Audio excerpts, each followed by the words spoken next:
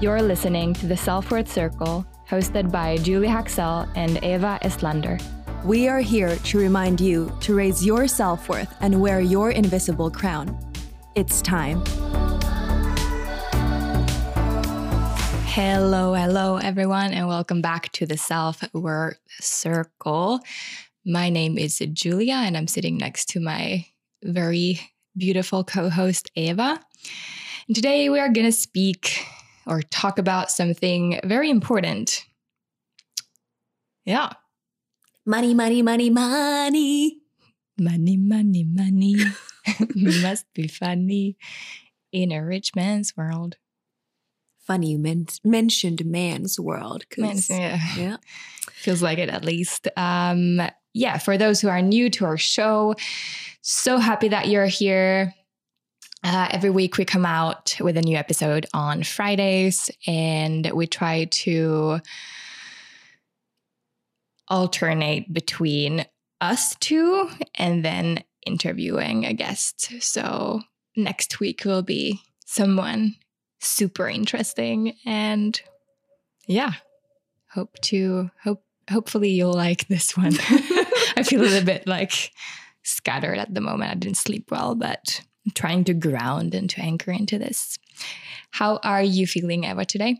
Well, I'm happy now that I have coffee in my hands.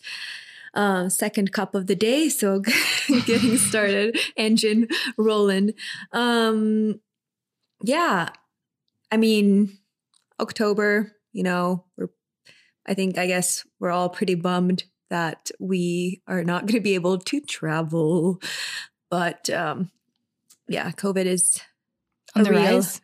Real thing, and unfortunately on the rise here in Finland, in Helsinki. Well, especially I guess in Helsinki and Vaasa. Yeah. So we're all kind of watching it unfold and just fingers crossed that it's really crippling. Yeah. That things will, get better. Important not to lose hope in these times. But other than that, like on a micro level, how am I doing? Thanks for asking. I'm all right. I miss Mexico, but other than that, I'm okay. What about yourself? It's funny that you mentioned Mexico. I really last night when I sat in the couch by myself, I had this really vivid. It wasn't a deja vu because I've actually experienced it, but I had this really vivid memory of Bali, and I was like, oh my God, I don't even know when I can travel there. And it's really sad, but I'm okay. I'm a little bit tired. New moon is coming. Mercury retrograde happened yesterday, and honestly, I've been feeling the Mercury retrograde ever since Sunday. It was just weird things happening and communication issues and just very not past life, but memories from, childhood and teenage problems, and things from the past are starting to resurface. So difficult astrology, in my opinion. Yeah. And I think we're all in the same boat. And I really feel bad for all the small businesses and the restaurant industry. Bars are closing, and I'm just sitting with all of my fingers and toes crossed that it's not going to happen to us. Yeah. Very egocentric of me, but I will not be able to.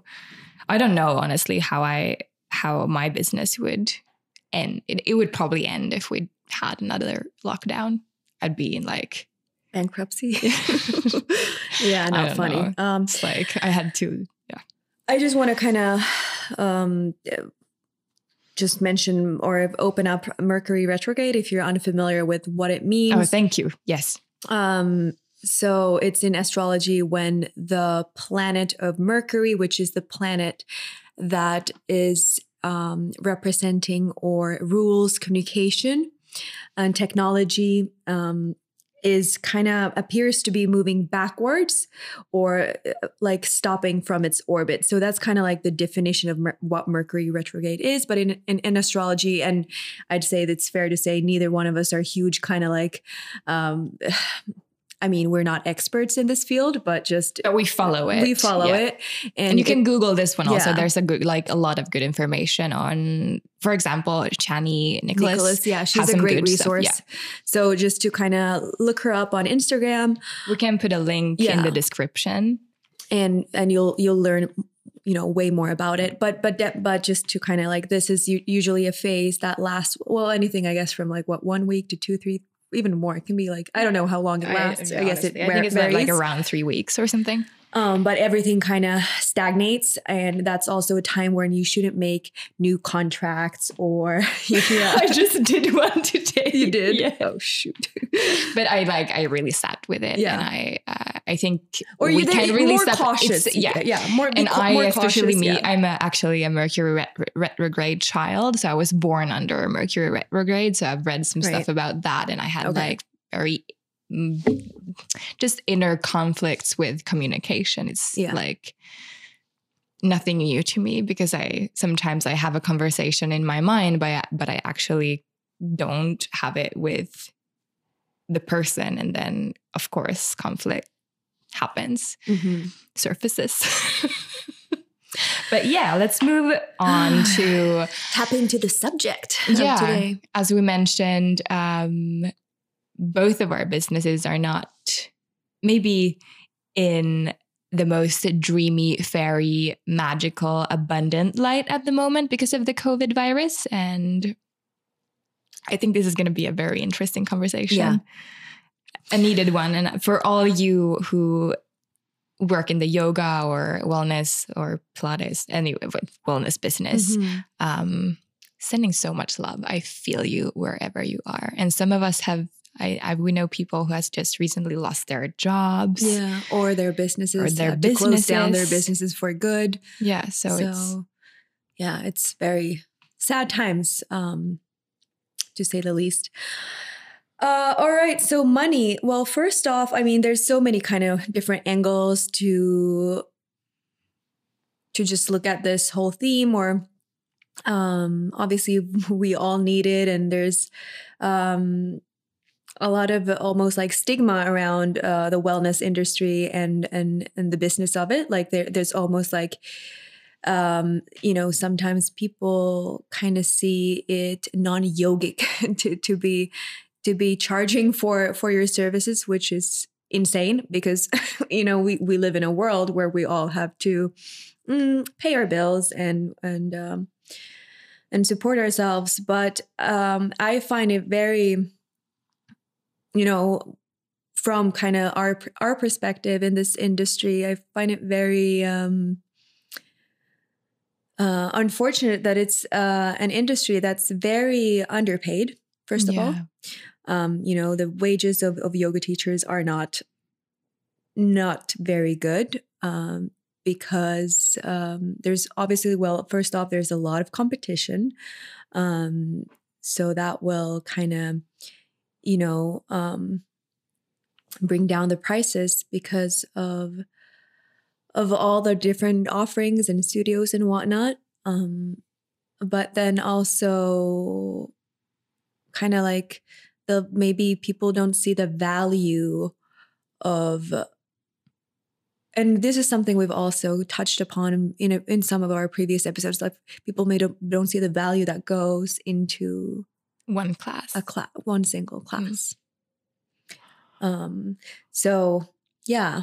And I feel like it's very, so for those who don't know me, or don't know what I do, I stopped teaching weekly classes on the studios that I used to work with, and I have a very new pattern that I'm trying out. So I rent out spaces and I do everything myself now, which is amazing, but also very tricky because, of course, my classes are more expensive than the studios. And this is not to kind of talk bad about the studio owners. I completely understand where they come from because they are competing also with each other. Right. But for me, like one drop-in class for me is 15 euros, which is nothing for a 90-minute class. Like it's really nothing.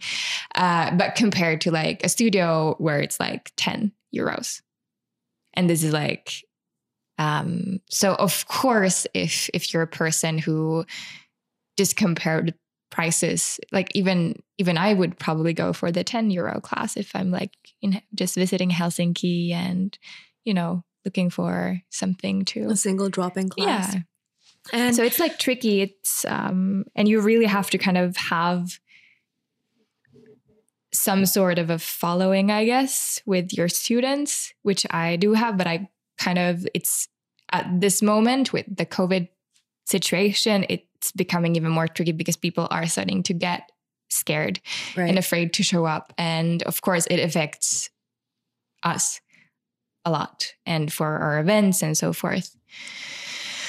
But yeah, oh my God, we could talk about this forever. So I'm super grateful for my students. Thank you so much for supporting me. If you're listening to this, you are the reason that I valued have, that I can eat. And also I want to like kind of mention here that there's not a lot of yoga teachers that I know of personally that actually just live off of their, you know, full-time teaching jobs. Right. It's very often a side hustle to many teachers because just simply put, you can't, you know, you can't sustain yourself with just teaching classes.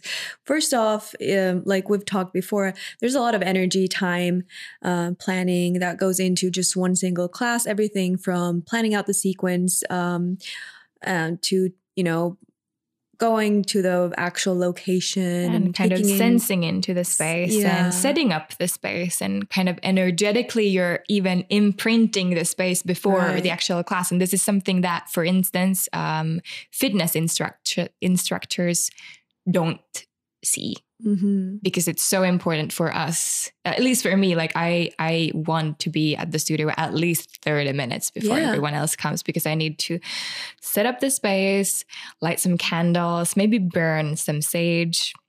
Not that I always do it because I know people like land in the space and so that you can hold space and kind of you know, scatter my energy into it. So it's like my container and not the teacher who has been there before me. That's how I see it. Like I kind of want it to become this vortex of my teaching. You open it and then you close it before you go. So it's not just the actual 1 hour session or 90-minute session, you know, that goes into that time-wise. It quickly becomes like up to 2.5. And then you have to be like alert. So when you think of just like any regular job, we say just 1 hour of working. I mean, during that hour, you can go to the toilet, you can scratch your head, you can scroll through your phone and do whatever. When you're teaching, you're 100% every second. You're breathing it, you're living it, you're in it. So there's, I'd say, and argue also to fitness classes, there's a huge difference. Same, because you can't just sit on your bum and you're in it 100 trillion billion %. And holding space is... It's just, there's a lot of energy that goes to just holding space. Like even in yin classes where you don't move as much, it's it's just a very big effort for us to hold the space for each person in the room. And I mean, it's in its own way, like energy healing, I would say. Yeah.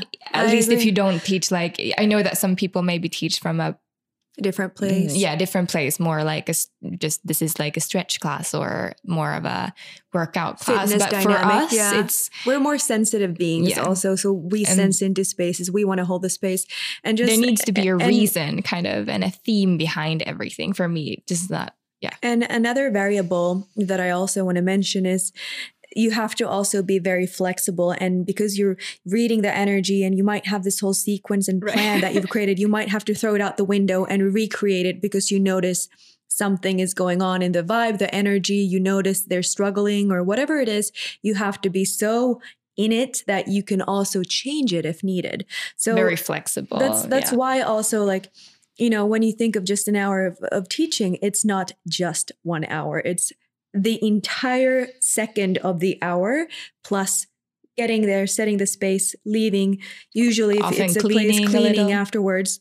Sometimes if it's a studio class, you have to take in the payments and whatnot. And, you know, there's floor mopping, whatever. It's a lot of that goes into that. Yeah. So it's not just one class a day. So, you know, I don't know if there's a lot of teachers out there that actually do like 8 classes a day kind of thing. I could never, ever do that. I would burn out. I used to do like 3 classes a day, sometimes 4. Yeah, that's I hustled. Lot. And it was like, then I had 3 days in a row off, but it wasn't enough. That's why you but burnt out on it. I knew that it was for a specific amount of time because I knew that I was going away for 3 months. So I had to kind of just hustle. This is the only thing I know. I haven't studied anything else. I've tried the university or, you know, physiotherapy and social anthropology, but I didn't stick with it. So for me, it's like, this is my craft and this is what I know and this is what I live for. Yeah.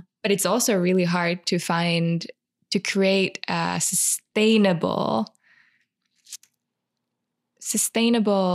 way of working with it. Right. And that's because you can't do it like you can't, that's not sustainable. Hit a wall like 50 times. And now when I'm at this moment, I'm teaching 2 weekly classes, but I'm doing so much work behind the scenes because I'm marketing them. I have to write the descriptions and I have to set up all the products on my website. And people probably think that I just like sit at home and chill on the couch. And then, I mean, we're doing a lot of workshops. We're planning, and even just like that one workshop a month, it's a lot of planning and reaching out for the sponsors and like actually creating this whole experience for people. And that's also, you know, a great, like, I was going to come into that, you know, how it's not, you know, sustainable, especially if you're a sensitive person. And I'd say both of us, what unites us, we're both extremely sensitive, you know, teachers and just human beings in general. And or we find it hard to maybe like, we don't fit into the normal 9 to 5 kind of grind. So anyway, so with the teaching, I wish I would. If you could, you know, teach, let's say even that you do this and you do this as your full-time job, you're a yoga teacher, like you're still going to have to also host events in order to, you know, make a living for yourself. But the problem with hosting events, and it's also like, you know, people are so used to paying these low prices for yoga classes. They're like, why should I put 35 euros into an event? Which is kind of like, when you think of it, it's not that much money, you know, that go into how many the times event. a week do you go lunch for 10 euros? But it's sad that people don't see the value in wellness, and you know they see it as almost like unholy if you charge a higher rate for your services, which is obviously, you know, not everyone has you know, that extra money to put into these things. But again, health is the greatest wealth. Your wellness is the one thing you should be investing your money in, especially during these times. So obviously, yeah, of course, people are now afraid to, you know, of catching, you know, the disease, the Rona, or the virus. But during before this whole pandemic, I mean, even then it was, and we've talked with other teachers in, you know, in this field of work as well, and a lot of people struggle with this. So it's a tough business. So if you're an aspiring yoga teacher, we feel you and welcome to the business, obviously. But it's a good idea to also maybe have some other source of income, to be quite frank. Yeah. And in the very like, if I look back at when I started teaching more, I also worked at a cafe on the side in Reykjavik, and then I had my hot yoga classes at the gyms and a few at the studios. And in Iceland, my hourly rate was much higher. Well, Iceland is also is like the most expensive country in the whole world. Yeah, just like farting costs 50 euros. Yeah, it's like breathing the air is like oh, thank 2,000 you very much. Yeah. But yeah,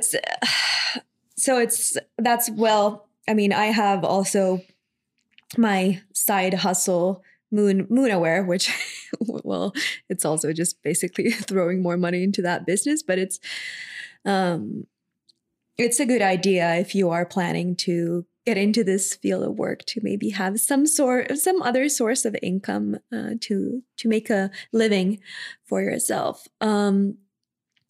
But you can also do it full time. I did it for a long time full time, but then in the beginning you have like, or after Reykjavik, I jumped into like teaching yoga, and in the beginning you have more energy for it. Obviously motivation, and it's kind of new and it's exciting. And I think I thought 14 classes a week, which is way too much. And everyone was saying or telling me that it was way too much, but I was like, no, I want to do this. And it was fine for 1-2 years, and then boom. But not everyone is like us, Also, I was like, some people might be able to do 30, classes a week, no problem. It's completely fine. Yeah. Then it's like perfect if you found your way, but then you will notice when you have to change up the pattern. And I had so much resistance to it because it was everything I knew. And it's so uncomfortable to step out of that. So I actually had to physically remove myself, get out of the country and just change scenery. Yeah. And kind of allow everything to settle and rewire my whole system. And and also another thing I want to point out with this work as a yoga teacher, and is another thing people maybe don't take into consideration, is that the cost we ask for our events, or whatever the cost for our privates or corporate yoga classes is, well, not maybe corporate yoga classes, but privates and events.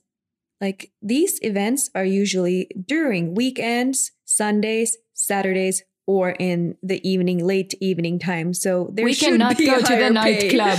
Yeah, there should always be a higher pay for those hours, right? It's. I think it's very. Of course.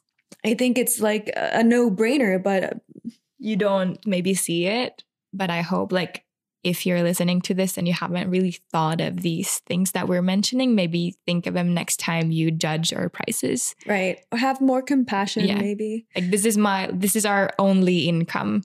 And it might seem much for you, like, wow, you can make, I don't know, 300 euros for an event, but that's just one event for 1 month and we have to pay our bills.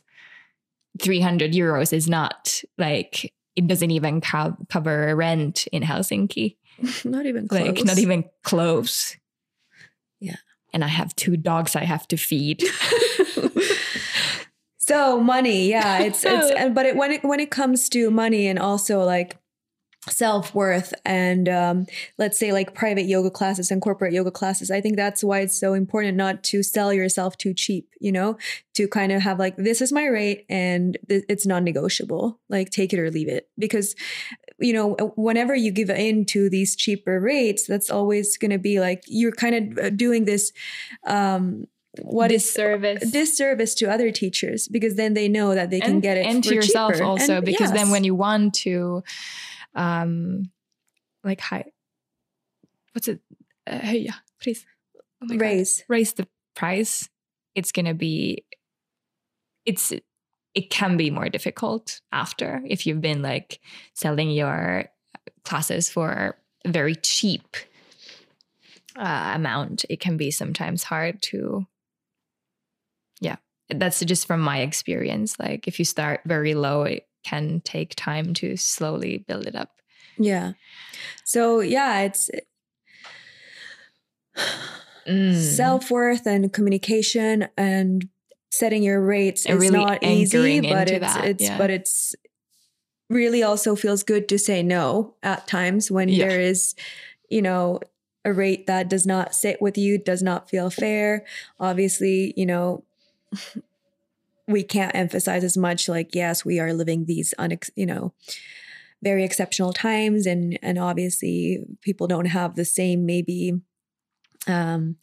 capability to pay whatever they're used to, and there's a lot of deals and discounts and sales, but it's still important that it feels like an equal or fair energy exchange, because that's what it is. You're paying for a service, and money is energy, you know. It's just basically it's matter. It's not good, it's not bad. Also it's energy, so we all need it. So Still. that's kind of the maybe our rant. our views as teachers, yoga teachers, and I mean, like, I hope that this year will somehow teach us maybe something about small business owners also. I feel like we've been very kind of not neglected, but people don't actually see how much work we do behind the scenes. Yeah. And we're not only talking about yoga teachers and fitness instructors. Why is that so hard to say today?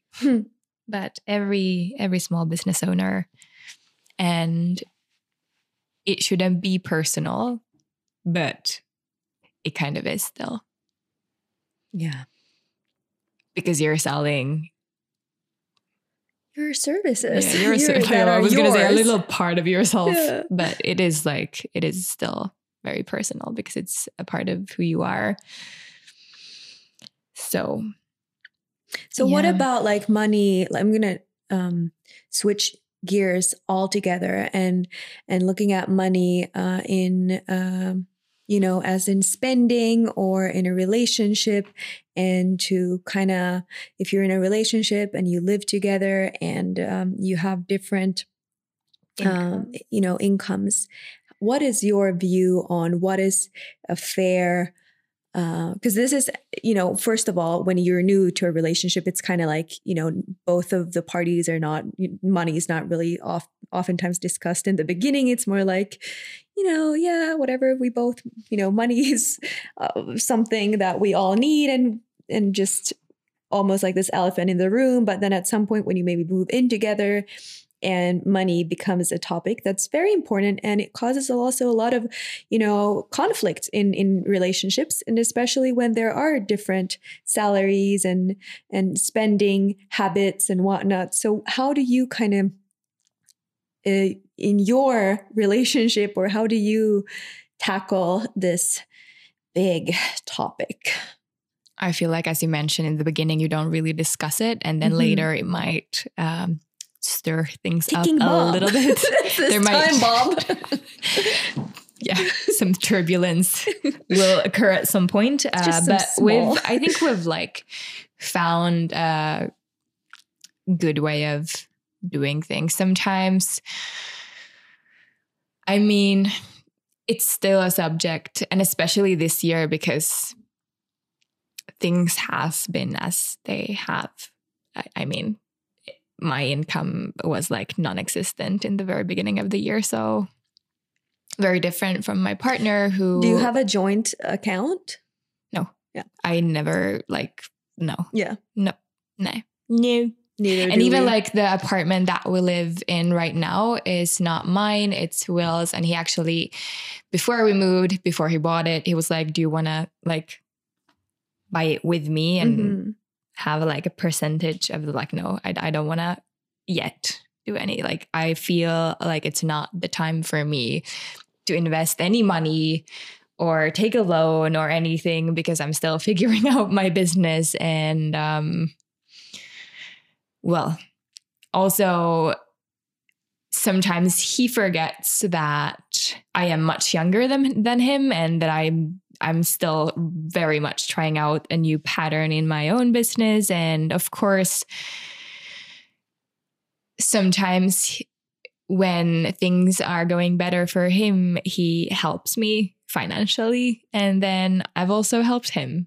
I used to have a better income than now. But I mean, simple things as going to the grocery store. We don't split the bill. We don't do the 50-50. Yeah. We usually like take turns and like you go Same. now and like Yeah. we're not that I'm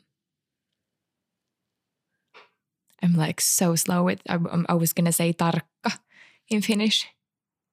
We're not that like hardcore. We don't follow up things to the very nitty gritty. Yeah. So, but of course, things come up at least once a month.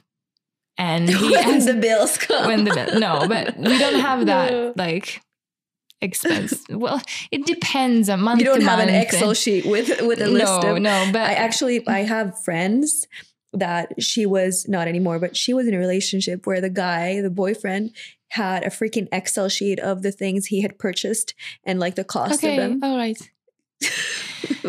Will has done that to me during the summer when I didn't have any income. He would write down everything he paid for, and it triggered me so fucking much. I started crying because I was like, this is like putting a knife to my throat. Yeah. And he has stopped since. I was like, don't do that to me. Like, I will pay you when I have money, but please don't like show me your fucking lists.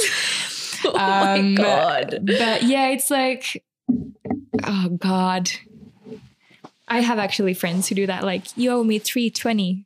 Are you kidding me? No. I have like close friends who are in relationship who do that. And I $320. But remember, these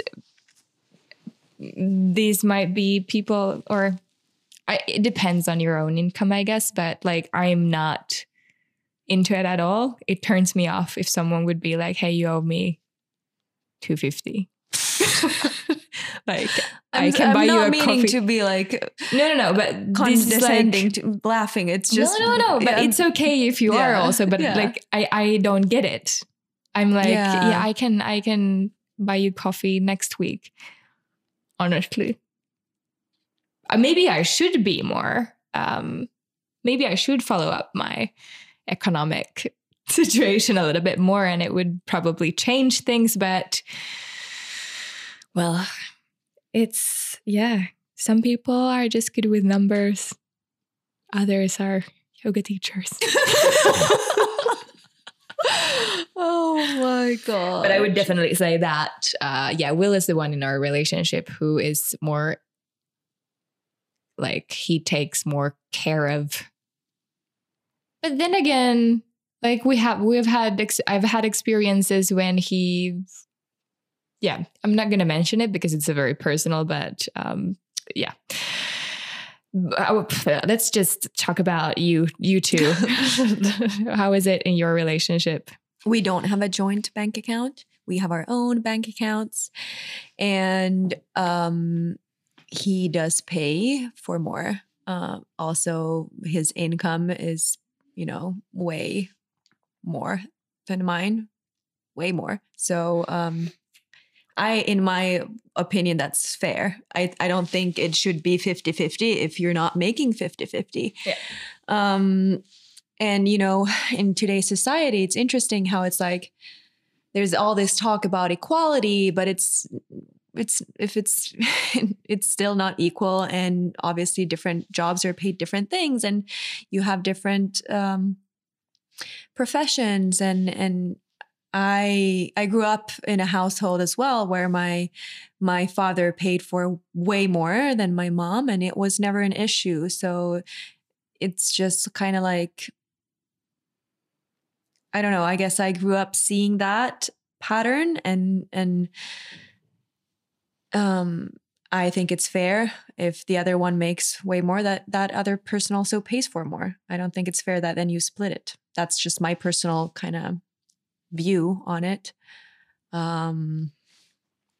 And we don't have any list of, anything, no Excel sheets or anything. And it's, I don't know, when it comes to buying, I'm not laughing at the, like, if someone out, like a listener, if you're doing this is like completely fine. I should probably be more responsible over the, like, these are just how we do it. Yeah.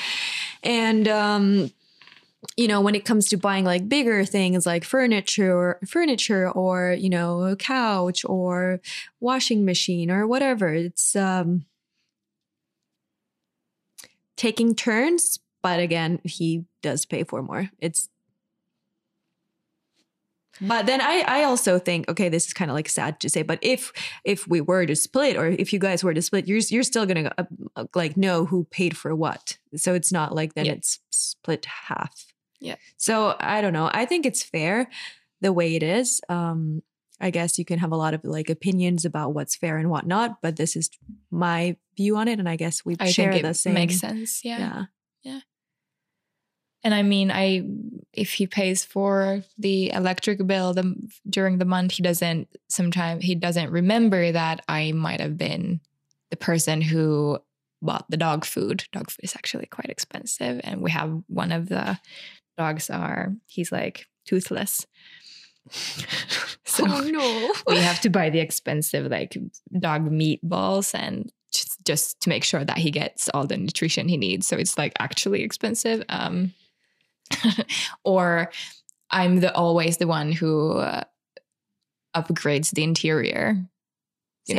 Same. He doesn't give a shit about that. Yeah. And I bought all decoration items, every single thing I bought. Because he doesn't care about it. Mm-hmm. I don't tell him to like pay 50% to me. I'm like, okay, but I care about this. I'm very visual and I like things to be pretty and beautiful. Cozy. So, for instance, upgraded our bedroom pillows just yesterday, and they're nice.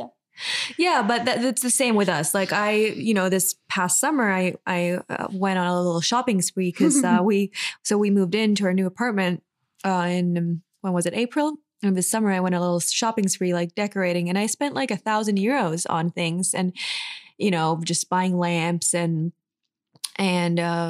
table and chairs and whatnot. And it's not like I was like asking him to pay me half because I wanted to buy those things. Like it's like your hope. Yeah. Well, I guess it's the way it is. But what about like, so when it comes to spending and money in a relationship and spending, we obviously also, we all have like different spending, habits, I'd say. Do you guys have different like very spending? Very like different. What do you spend money on, and what does he spend money on? Brunch and lunch experiences. Mm-hmm. I like to go out for coffee while he thinks it's like ridiculous because we have a really good coffee machine.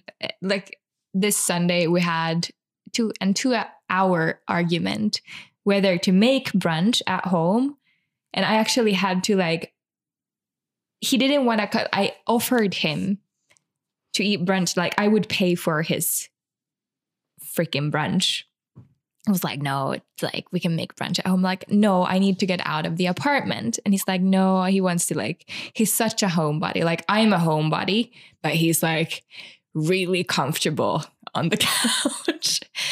So I like the small things like the brunches, the lunches, a little bit of clothes or, decor for the home or a new candle or flowers for myself. Mm-hmm. And he's more into like gadgets, cameras, new computer, iPhone upgrade.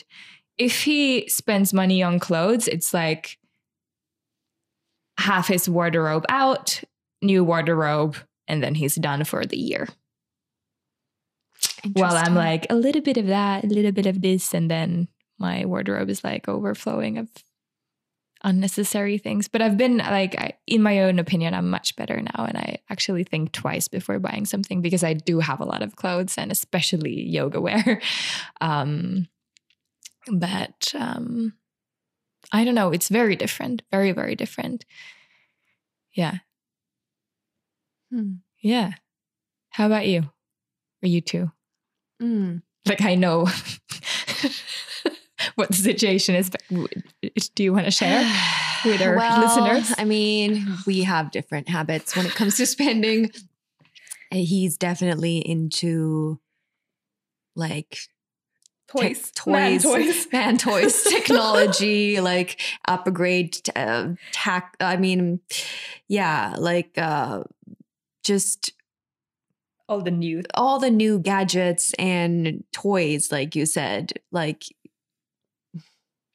yeah, technology. He bought, a jet ski. What is it called? A jet ski last summer. So like, and I call that the man Hermes bag or whatever. What's the brand? Hermes. I don't even. I really the man. It's Hermes like the bag. only thing. Like I really hate jet skis. It's like if I'm somewhere and there's a people who start driving hated. back and forth, I'm like, I'm gonna shoot you. He's that person now. It's okay. And he has like an electrical scooter. Like, those kickboards. Like those Lime ones? Yeah. Oh my God. Yes. That's hilarious. Yep. And, obviously the newest iPhone always, and the newest computers. And I don't even know. We have some weird little trinket that measures the temperature inside the house. And I don't know half the time of the different various luxurious things he's getting. So yeah, I like to spend money on health and wellness. Like, oh yeah, I really forgot about that one. I do energy healer, also too. Take my money. Massage, facials. Here's my money. Acupuncture, take it. And facial, like fitness classes, boom. I'm also into like all the, But then, I don't discriminate. I'll also use money on clothing. Yeah. I completely forgot about like the wellness. I put like probably most of my money also goes to like the wellness. Have we talked about this before? Yeah, we did in the Jolie episode. In the Jolie episode, 2 episodes ago, I think. Yeah, so spending. But this can also become, a huge topic in the relationship if you have completely different spending habits. And I guess it's just important to kind of have an open dialogue, like whether or not you maybe have a joint account or however you deal with money in your relationship, to communicate, like talk about it. Because I notice for myself, when we are or were making different kind of money, and for me, it's also interesting to talk about money because it's such a taboo to talk about money. There's a lot of stigma around it. Like you can't really talk about it. Like that's one of the things you don't talk about: sex, politics, or money, right? Like those are the 3 golden rules. We're just here to break all the rules. So it can cause a lot of arguments or disagreements if you have completely different spending habits, and it can also cause a lot of like maybe resentment in a relationship if there are completely different incomes, and then the other one's like buying all these fancy things, and then the other one is not able to do that. So I think it's really important to verbalize and kind of express also your feelings about it before these ticking time bombs just explode. And for instance, like in all honesty, like now, for me, I've been I put a lot of money into my Moonaware, my business, and before, it's going to take a while before it's, I can pick the fruits of my labor. It's basically just feeding this mango tree or whatever, this business. So I noticed with myself that I was a little bit triggered when I would see him kind of purchase these various, that some would agree are luxurious things, when you yourself are in a completely different financial situation. Yeah. Oh, I just shared a lot of my personal things, but I just think it's important to have a convo around it. Absolutely. And for instance, like Will doesn't understand me putting money on facials, for instance, because I don't get a physical product to take with me home, He doesn't get it. And I'm like, but you don't have to get it. But I think you still have to meet the person halfway. Yeah. Be like, it's like my money and I can spend it on whatever I want to. A few weeks ago, I bought a harmonium and it was quite expensive. And he sat next to me when I told my friend at an event, and he was like, how did you spend so much money on an instrument? And he made me feel really bad about it. And I had to like sit down with him and talk about this at home, because it made me feel like I, didn't have I don't know. It just made me feel really weird about, buying this thing. And he made me feel bad about it. So I don't ever think that you should judge a person. Of course, if it's like you're overspending and you have a really bad habit of shopping new things, you should probably like think twice. But this was like a thing that I wanted. I've wanted this thing for many years, and now he's making me feel bad about it. So, but yeah, we talked things out, and everything is sorted. Now I'm waiting for my harmonium to come to me. And I think it's important to like not to have like these money secrets from each other. Also, just like sometimes I do like hide things. It's horrible. But I think it's because then horrible. I hide my clothes. You hide your purchases. It's like but why? It's my money. I can do whatever. Like But why do you then hide it? Because he always judges me, and I get so. Like, I don't want to explain anything. It's like always like, did you really need that new sweater? I'm like, yeah, fuck you. Sorry. Oh my God. Sorry. So yeah, we do have a little bit of spicy things there. Obviously, it's very normal that it causes triggers and conflicts and arguments in relationships. Yeah. We've talked about this also not recording, so we know that we've both had our shares with dealing with this subject. But I guess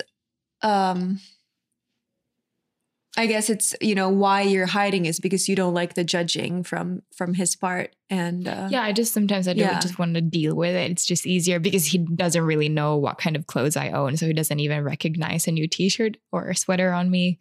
So it's just easier to take the labels off and put it in my closet and take the bags out before he sees them. Yeah. It's just, too important to maybe kind of understand, like just with anything and everything in a relationship, we have, as we have different languages of love and different ways of we show affection. We also have obviously different ways of dealing with money and spending money and as we have with our emotions. Yeah. But also it can become maybe for the person who is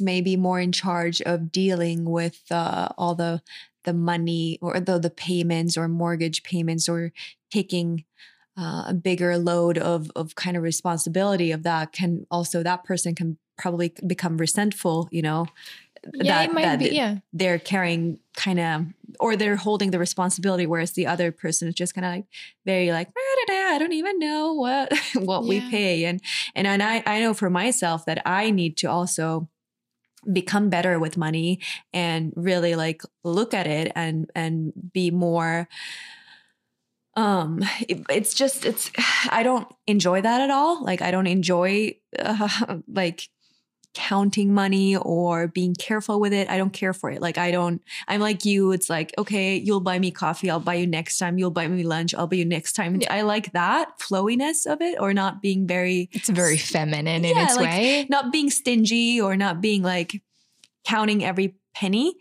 But then if it's like huge things that are like that, then maybe the other person can become like resentful, like you're not paying attention or noticing. Yeah. It's I feel like we could discuss this forever. Yeah. And it's then, I guess it's also like topics that might resurface in relationships because money comes, money goes. It's like a very interesting, like wavy process. At least for me still, it's not very linear. It doesn't have, I don't know how much I'll earn during November, for instance. I'm like, I know-ish, but we don't have a set wage like other people. Yeah, it ebbs and flows. It's just a part of being an entrepreneur in this field of industry. But yeah, right. But at the same time, I don't like to, of course, I do stress about money sometimes, but I also like to come back to that trust that things will work themselves out. Like even this month when I knew that I had to pay last of my taxes, I was so stressed about it because it was quite of a big sum of money and I didn't really work from January till March. And then when I got back in March, I couldn't really work because there was a lockdown going on. So, but it did work out and it was just fine. So, and if I look back at how my life been also, I've always worked things out myself. And I know that if things would go super, super, super bad, I can also ask for help. But first, it's good to kind of find that trust in yourself, and that also sometimes universe really provides. Like you can also ask, hey, Lakshmi, come at me, woman. Yeah.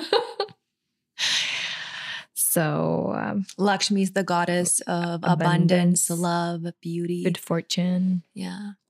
She was like, she used to be like my number one homegirl. Still probably is. Like, I'm a very I feel like we both are very Lakshmi girls. Yeah. I have her as my screensaver on my phone. But we also need that. I feel like sometimes I just need more of a masculine way of structuring things and, of course, taking personal responsibility. I've become better at it, but it is a practice.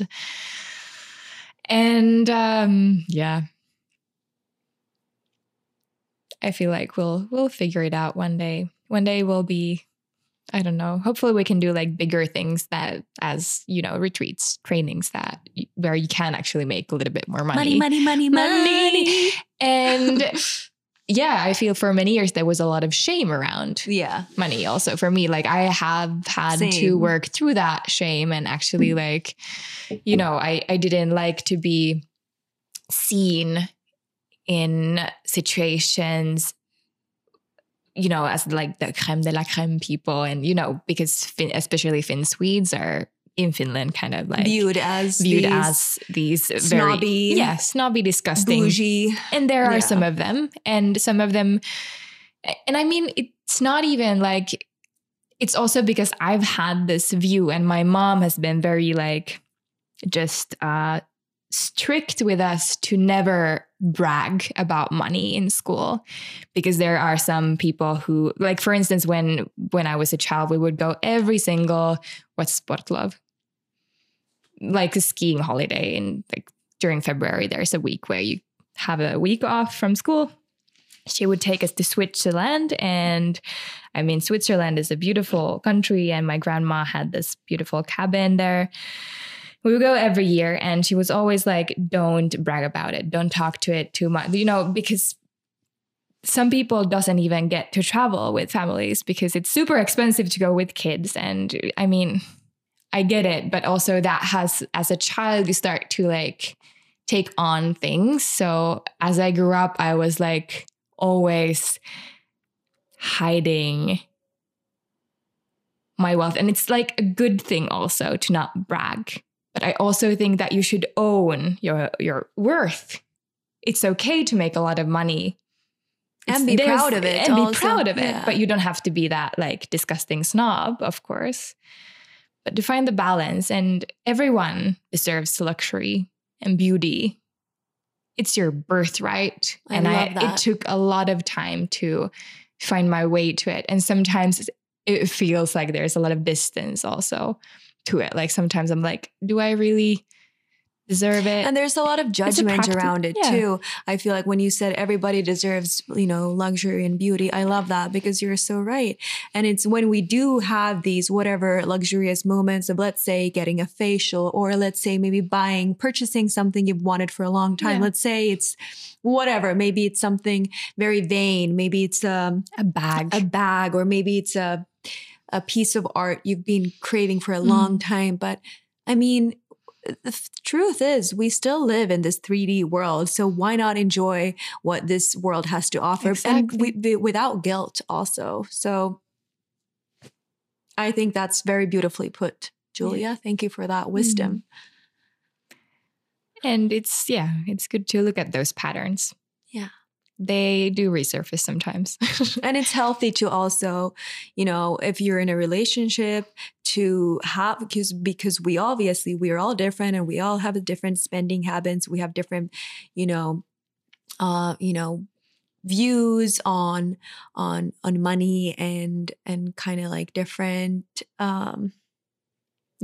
ways of dealing with money, and how to use and spend it, how to split costs and whatnot. So communication, very, very important. Always. And I mean, you don't even have to be in a romantic relationship. This can also be like as business partners, or, friend relationships. Yes. If you, I don't know, buy something together. Yeah. So that where there's like a bigger investment. Yeah.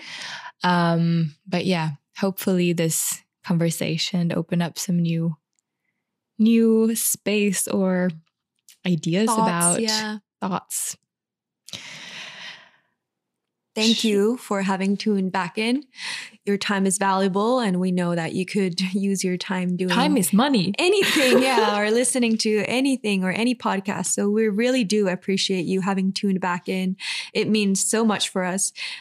We would kindly ask you to please give us a review if you have enjoyed any of our episodes or snippets of them. It would be very helpful so that we can share our podcast with more like-minded sisters and brothers, who would benefit from the self-worth circle. Yeah, if you want to, you can share this episode with a friend who you think would benefit from listening to it also. And for those who are in Helsinki, keep your eyes open and ears open, and all your senses flowing, because next month, November 15th, we are hosting our next Moon Circle in Punavuori, and it's going to be incredible as always. A little bit smaller gathering again, so we stay safe, and we really hope to see you there. Thank you for tapping in. Thank you. See you next week. Bye. Bye.